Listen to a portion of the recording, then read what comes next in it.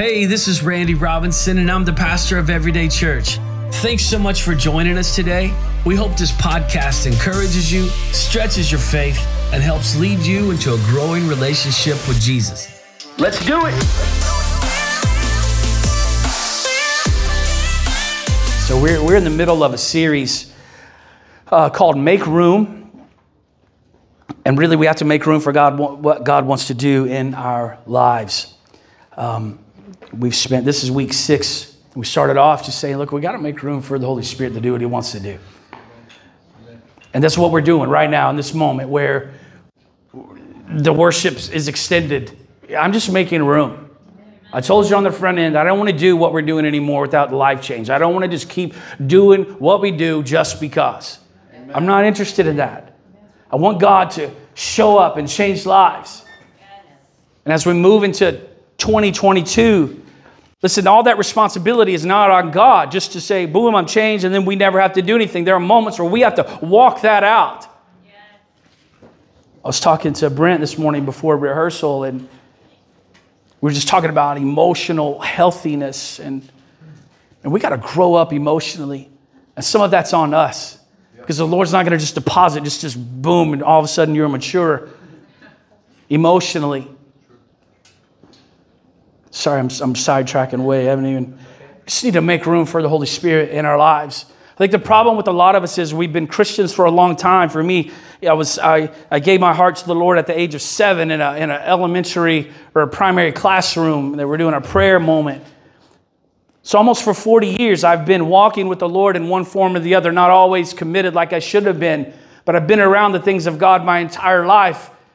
So when I look back, am I 40 years old in the faith, or am I a 1-year-old 40 different times?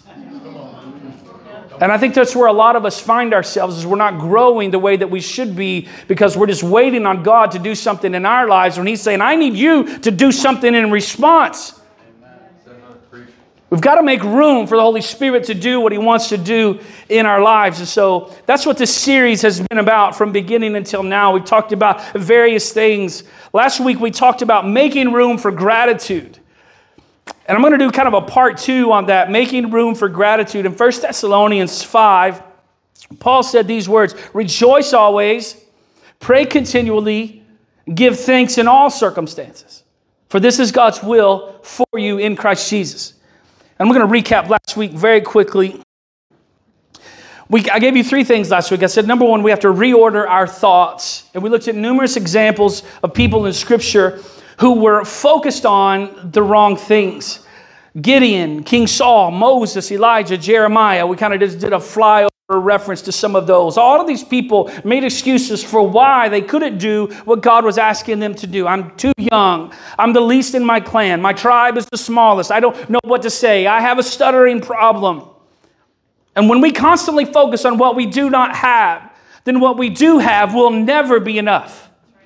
Oh, I have a car, but it's not the one I want. I have a house, but it's not the one I want. I have a job, but it's not the one I want. I have a spouse, but...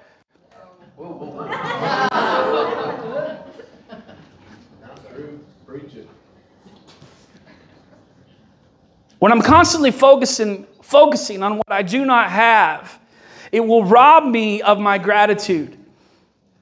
And when I'm low on gratitude, you can guarantee that I'm also low on joy. Number 2, we said you got to stop complaining. The natural progression from focusing on what I do not have is to begin to complain. So that was step 2. Stop complaining. If I only had this, if I only had that. I hate my job. I hate my boss. I hate my family. I wish it were this way or that way. I wish it was the way it used to be. I wish we could go back to the way it was before COVID. We're never satisfied.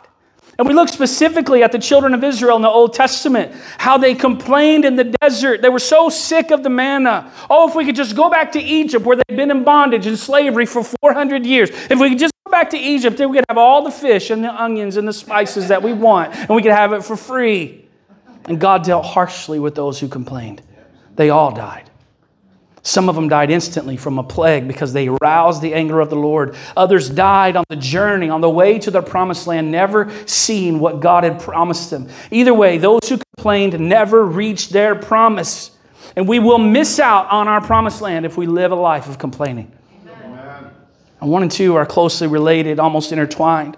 Show me someone who's constantly focused on what they do not have, and I'll show you someone who lives a life of complaint. And vice versa.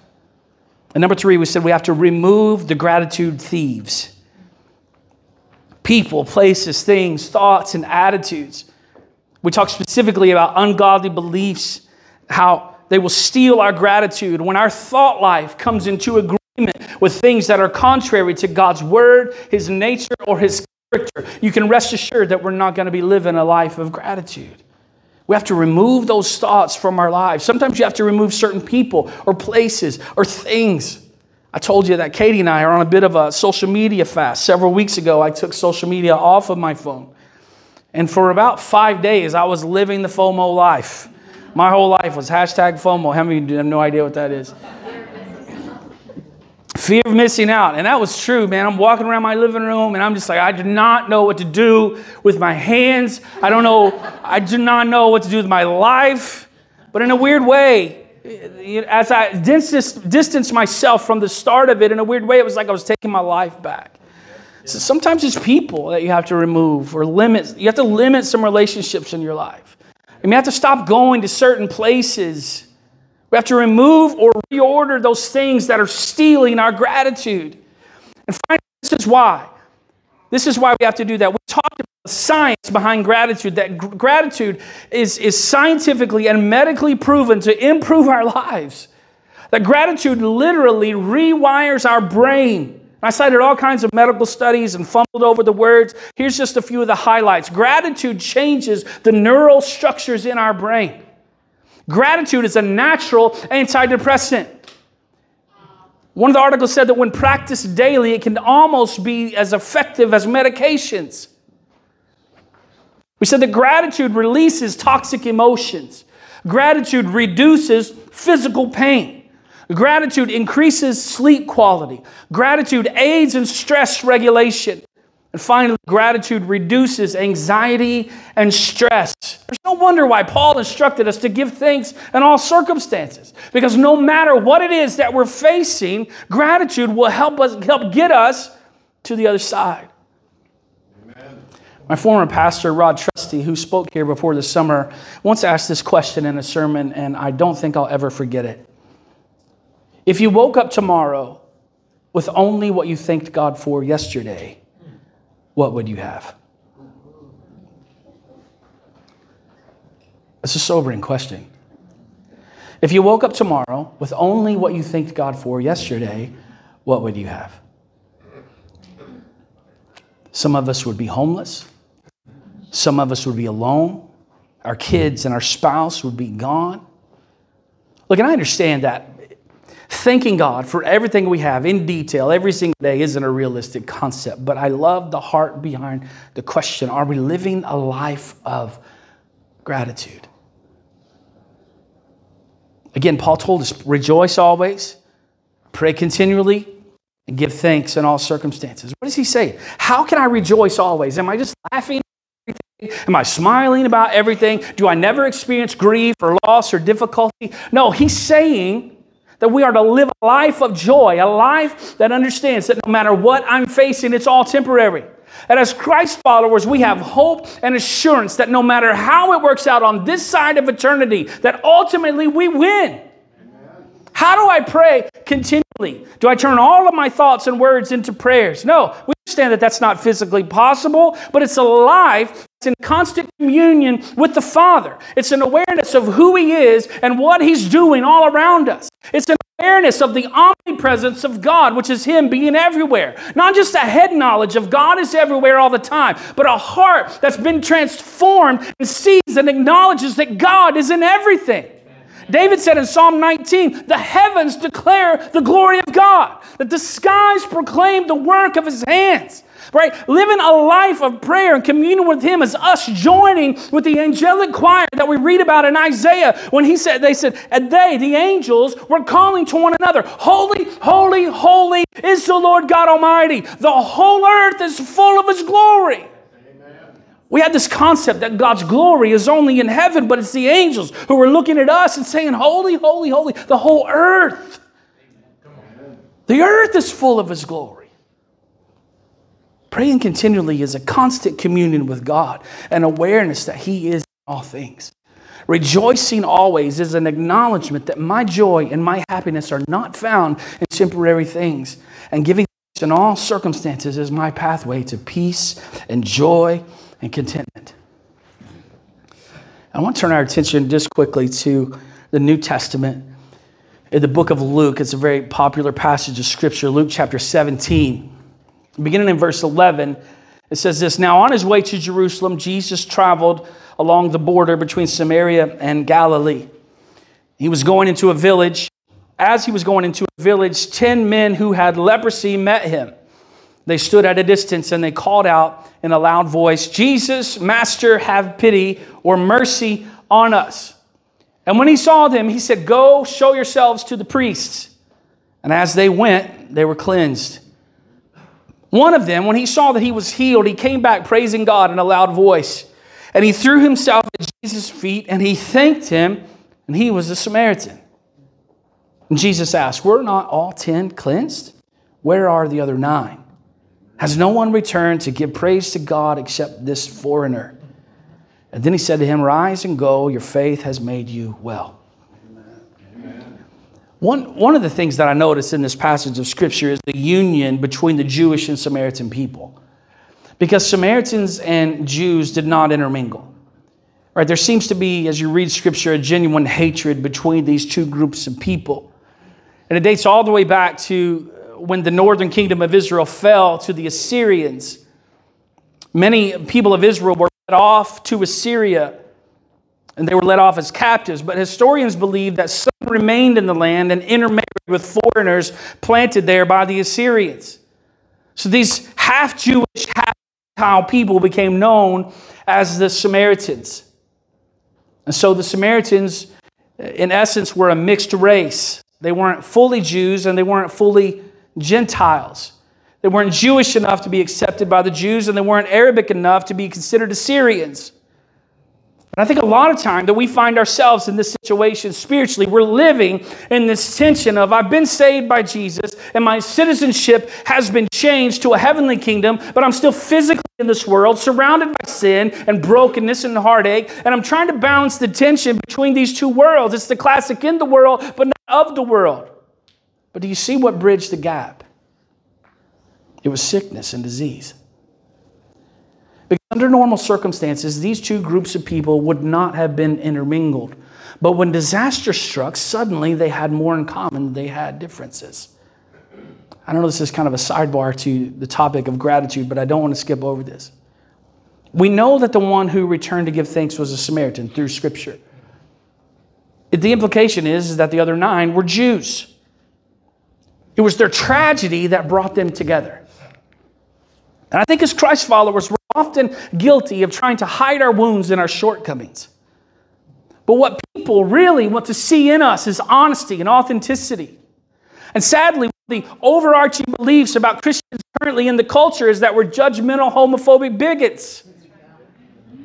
Instead of being vulnerable, we sometimes come across as self-righteous.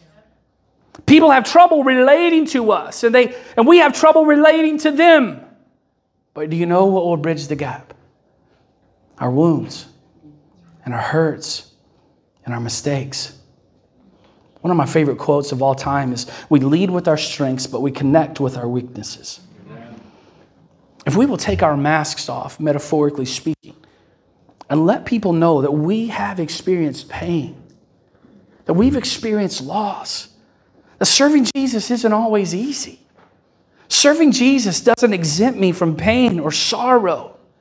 If we'll take the time to listen to people and hear their story, we'll find those connection points and we'll be able to insert how Jesus came into our messed up lives and changed everything. But it's our heartache and our sickness and our disease and our weaknesses and our failures that bridge the gap so that we can share the love of Jesus. Again, I know that was a sidebar to gratitude, but I just thought it was important. Look again at verse 14. It says, when he saw them, he said, "Go, show yourselves to the priests." And as they went, they were cleansed. I think it's worth noting that the miracle didn't happen until they went. Right? They received a word from God, and they simply obeyed. Right? They could have said, because it was against the law for them to be in public places, they could have said, it's against the law for us to go into town. I'm not doing that. Or they could have said, I'm not going to show myself to the priest until you heal me. But if that would have been their response, then the miracle would have never happened. See, a lot of times we want to see the miracle first, and that's not how it works. Because miracles follow obedience. What is it that God is asking you to do? What action are you putting off because it doesn't look like you thought that it would look? Only you can answer that question. What word has God deposited into your life, into your heart? What has He spoken to you to do? And you're like, that doesn't feel right. I'm not doing that. You know it's from God.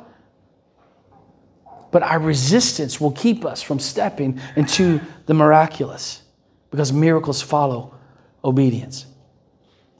Verse 15, one of them, when he saw that he was healed, came back, praising God in a loud voice. It was appropriate to praise God in a loud voice, don't you think? I think even sometimes in our modern culture, it got a little loud earlier. I know it was kind of loud. We were playing loud and you guys were screaming loud and whatever it is that you were doing. Sometimes it makes people uncomfortable, but you don't know what somebody's been through. When somebody just got healed of leprosy and they fall at Jesus' feet and they're just crying out with a loud voice, cry on, buddy, cry on. I don't know what you've been through. I'm not talking about a free-for-all where we just draw attention to ourselves, but I'm talking about when Jesus does something in our hearts and in our lives, there's a reason for us to celebrate, to lift our voice loudly, to lift our hands, to cry, to kneel, whatever it is, whatever feels appropriate in that moment. There's a reason for that. So he was healed. He cried out to the Lord in a loud voice. He threw himself at Jesus' feet and he thanked him. And he was a Samaritan. Look, I don't know why the Samaritan was the only one who came back. But the writer of this, Luke, draws special attention to the fact that it was a Samaritan that came back. Jesus had said in another passage of Scripture that whoever is forgiven of much loves much. Maybe it was because the Samaritan was healed of more than just leprosy. Maybe he struggled with his identity, not Jewish enough, not Arabic enough. Maybe it was because he was considered dirty by the Jewish people, and yet here's this Jewish rabbi showing him compassion. Whatever the reason, his actions, his gratitude moved Jesus. This is Jesus' response. Were not all 10 cleansed? Where are the other 9? Has no one returned to give praise to God except this foreigner? And then he said to him, rise and go, your faith has made you well. Leprosy was a very, very dreaded disease. Once diagnosed with leprosy, you were cut off from society. I mean, imagine never being able to hold your wife or your husband again. Never being able to kiss your kids or your grandkids goodnight. Never being able to go into public places ever again. And then add to that the humiliation of any time that anyone was approaching you, you had to yell, unclean, unclean. You had to let them know, don't come any closer because I've got this dreaded disease. For a long time, it was considered that leprosy was a disease of the skin, and that's part of what happens. But thanks to the work of Dr. Paul Brand, we now know that leprosy is really a disease of the nerves. Here's what they discovered. Leprosy destroys nerve endings that carry pain signals. Therefore, patients with advanced leprosy experience a total loss of physical pain. When these people cannot sense touch or pain, they tend to injure themselves or be unaware of injury caused by an outside agent. In fact, some leprosy patients have had their fingers eaten by rats in their sleep because they were totally unaware of it happening. The lack of pain receptors could not warn them of the danger. See, people with leprosy would experience wounds, and because they couldn't feel it, they would develop these severe infections that would literally cause their body parts to fall off. And so they would look at someone with leprosy and they would think, oh, it's making their flesh right off. But really what was happening is they couldn't feel pain. Why am I telling you all this? Because all of these 10 lepers were either experiencing these symptoms or at least knew someone or they knew that that was a possibility. And even if all of them weren't currently experiencing the most severe physical deformities that were possible, they were all isolated from society and cut off from the ones that they loved most.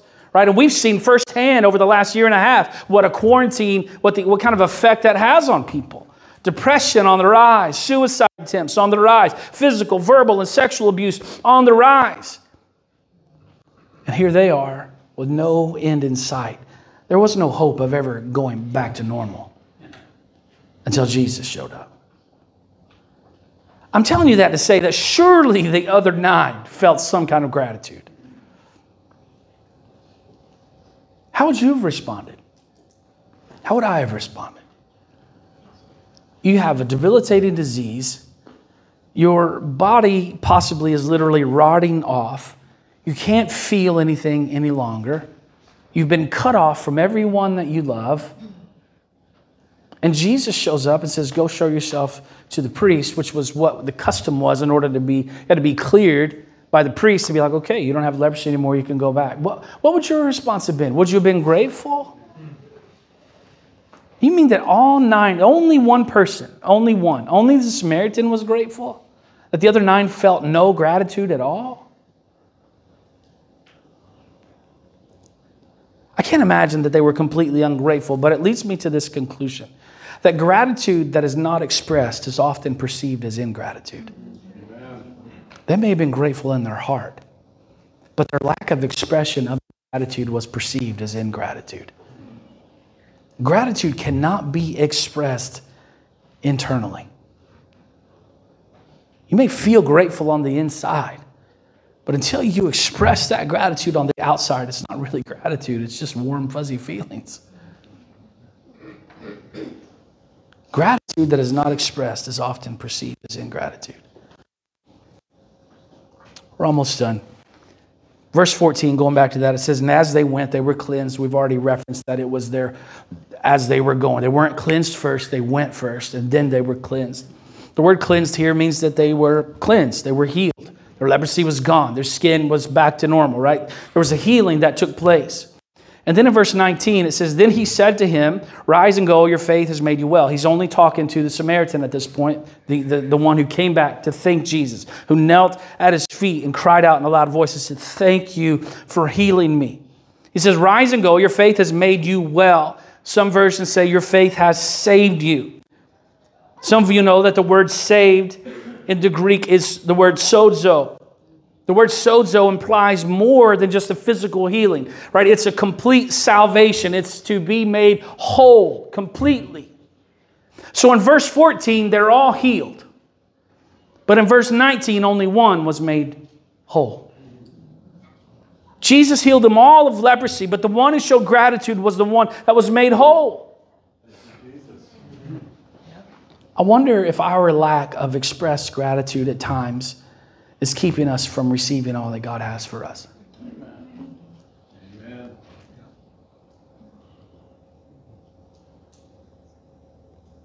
Where we've become just so selfish in nature, I think, a lot of times. Western, our religion, our Christianity is a Western American religion. Next year, I have a series on schedule called, well, unless the Holy Spirit leads otherwise, called American Jesus. But I wonder how many of us are serving the American Jesus. Most of you know we have 2 small kids in the house, 2-year-old, 3-year-old, and 4-year-old. And we've done an amazing job at spoiling them. You know, it started with, we have a large collection of Hot Wheels cars, monster trucks, and paraphernalia. And every birthday or holiday, it just gets worse. And we're really every trip to the store. You're like, yeah, we can get that.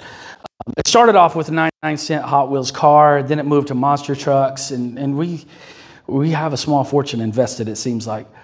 But our kids, as we try to train them about being grateful, you know, it's our fault that we've spoiled them. Every time we go to Target or somewhere, they think it's time to get a new car. a new monster truck. And it's gotten to the place where, a monster truck is $4. A Hot Wheels car is $1. So you kind of justify it on the front. It's just $1. It's fine. And then it goes to $4. And then it's like it's a double pack because you can't, we've already got all of the ones that are on the shelf. In order to get the one you don't have, you got to get the double pack. Now you spend $8. And it's just like we've unintentionally spoiled them in a way and created a heart of ingratitude, which they don't really understand gratitude. We try to teach that to them. But it becomes the Hot Wheels car for $1 is not enough, and they don't understand the concept of money, obviously. They're 3. You just, Emmett just turned 3. But this one's no longer enough. I need the monster truck. Or the monster truck's no longer enough. I want the big Hot Wheels garage that costs $100. And when we leave, they're often upset that they didn't get the bigger and the better.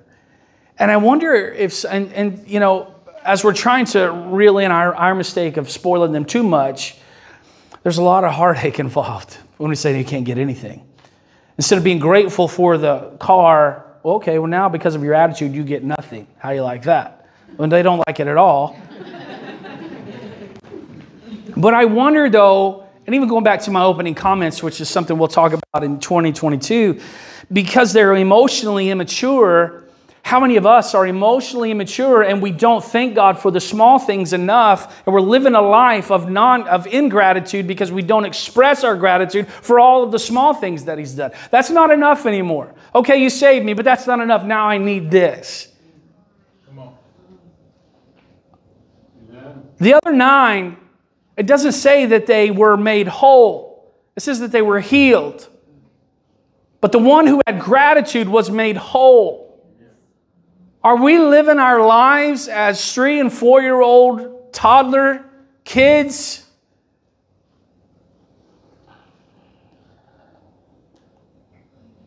That's not enough, God. I want something else. Are we missing out on being made whole completely? And now going back to last week, how the science of it all works in our minds, our lack of gratitude is producing depression and sadness and anxiety. I told you when I was studying that day I'd had not a great day, and I was reflecting on my week and just didn't go the way I wanted it to. And in my journal, I was writing my complaint, and then I came across this, and I said last week how I quickly flipped open a page. I got a page now that just says gratitude. And every day when I'm writing, I just write a few things, and it's everything. You know what I mean? Like it's the small things. I'm trying to rewire my brain because I don't want to live in a state of anxiety and like worry and stress. Look, I understand things are going to happen that are going to trigger me in those areas. Yesterday, for instance, this guy, and I don't usually honk the horn, but this guy, he comes up to, do you guys drive in such a way that people that follow the law get on your nerves? Is anybody else? Like the guy, yeah. Like the guy stops completely at the stop sign. You're like, what are you doing? There's nobody coming. That's where I live, right? Like, coming home, it's 12:30 a.m. You stop at a stop sign on a rural road, and the guy's like, I'm like, come on, do you have to wait 3 seconds for this? Let's go, right? So this guy, we're traveling in Ocala on, I don't know what the road is, the road Trinity Catholic's on, coming toward 441. 32nd. Whatever. Anyway, so we're on 32nd. We're on the racetrack. We're at the red light. I'm getting ready to turn right to come back to Bellevue. And, we're going to be going south on 441. And the guy in front, the light was yellow. We're all in the turn. It's yellow, and we're all going. And the guy had turned red. And, I would have went. He just slammed on the brake. It was right on red. Right on red is legal. I know you're supposed to stop first. I understand all that. But I would have just gone on, right? He just stopped. He made me slam on my brakes. I was like, what is this guy doing? And then I was like, okay, he's following the law. Just get it together. And he just sat there. And I was like, he clearly doesn't understand how driving works. And I wasn't even in a bad mood. We had a great time. We went to Ollie's, one of my favorite, I start to say restaurants, one of my favorite places to go. Nobody else likes Ollie's, I can tell. It's amazing. You just go in there and look at it's good stuff cheap. Anyway, so we're coming out. Man, it's had a great day. They're playing Christmas music. You know what I mean? Like, if you're getting in the holiday spirit, I'm ready. Like, normally I'm like, don't start the Christmas music. But I'm like, we've been playing it while we're cooking. Like, we're just ready. So I'm in a good mood. I wasn't even angry. But then the guy just stops. And I don't even know why I'm telling you the story now, but I've got to finish it. And so guy slams on the brakes, and he's sitting there. Talking about being emotionally healthy. And he's sitting there for no reason, apparently. And the light that went was the right hand. I don't know. There's no reason for him to be sitting there long. So I just went beep, beep. And he did not like that at all. He is not emotionally healthy. And so he pulled out on the 441, and he's doing like 5 miles an hour on purpose. And I was like, okay, what do I do now? Like, you know, I was thinking sign language. Like, I don't know if that's good. Thinking all kinds of things. So I just sat behind him for a second, and then I was like, okay, well, I got to go around him, but I'm trying not to do it in an obnoxious way, like, you know what I mean? I'm trying not to escalate the thing. And so I got over. I tried to do it gently. I pulled up beside him, and he goes.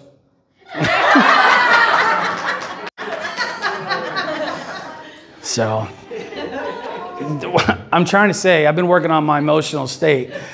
Had this been even 3 or 4 months ago, I probably would have been like, just blowing up, right? We got to get it. I'm sorry, that was a bad rabbit trail, but at least you got to laugh a second. We got to grow up emotionally, right? To where when we don't get everything that we want, we're not losing our mind. You know, today, you know, I said this at the beginning just to let you know, in case something was kind of wonky. Man, I did not know what happened. It's almost like the sound system is demon-possessed some Sundays. You know, and it's like, there's no reason for it to be different every week. Like, there's just no reason. Nobody even uses it. We come in, we use it. The next week we come in, and it looks the same, but it's not the same. And today was especially difficult. I mean, I was just processing the whole moment as we spent the entire rehearsal time running back and forth and tweaking, and I can't hear this, and I can't that, and it's just the whole thing. But in my heart, I was thinking, in the grand scheme of things, it doesn't really matter.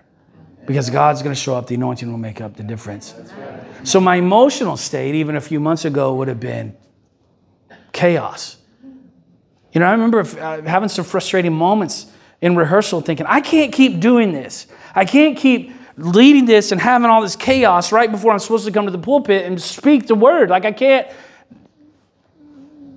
But I guess I'm growing up emotionally a little bit. I wasn't really that bothered. And I'm saying that we all have to do that. We can't live in this Americanized more. I'm ungrateful for whatever you're doing. Until you give me what I want, then I'm going to throw a fit like my 3-year-old and 4-year-old. And I don't know if that's what the 9 did that came to Jesus. I don't know.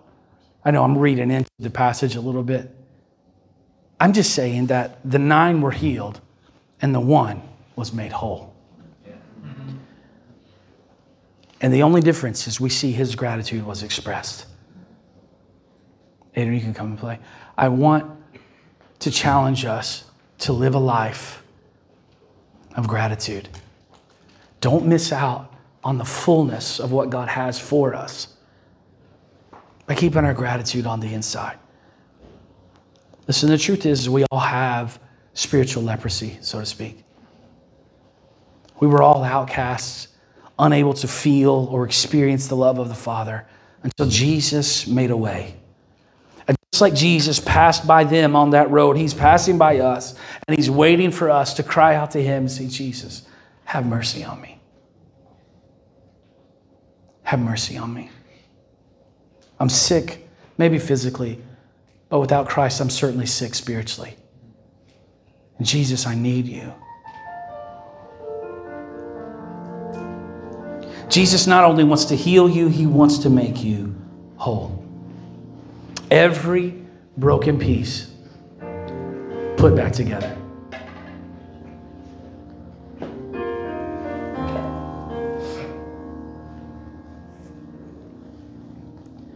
We have so much to be grateful for. Don't keep it inside.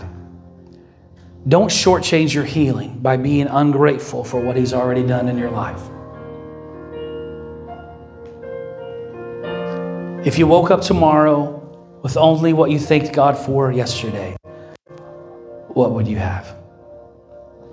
Let's commit to making room for gratitude. Let's pray. On behalf of Pastor Randy and the entire staff at Everyday Church, we'd like to thank you for joining us today. For more information on the church, please visit us at everydaychurch.xyz.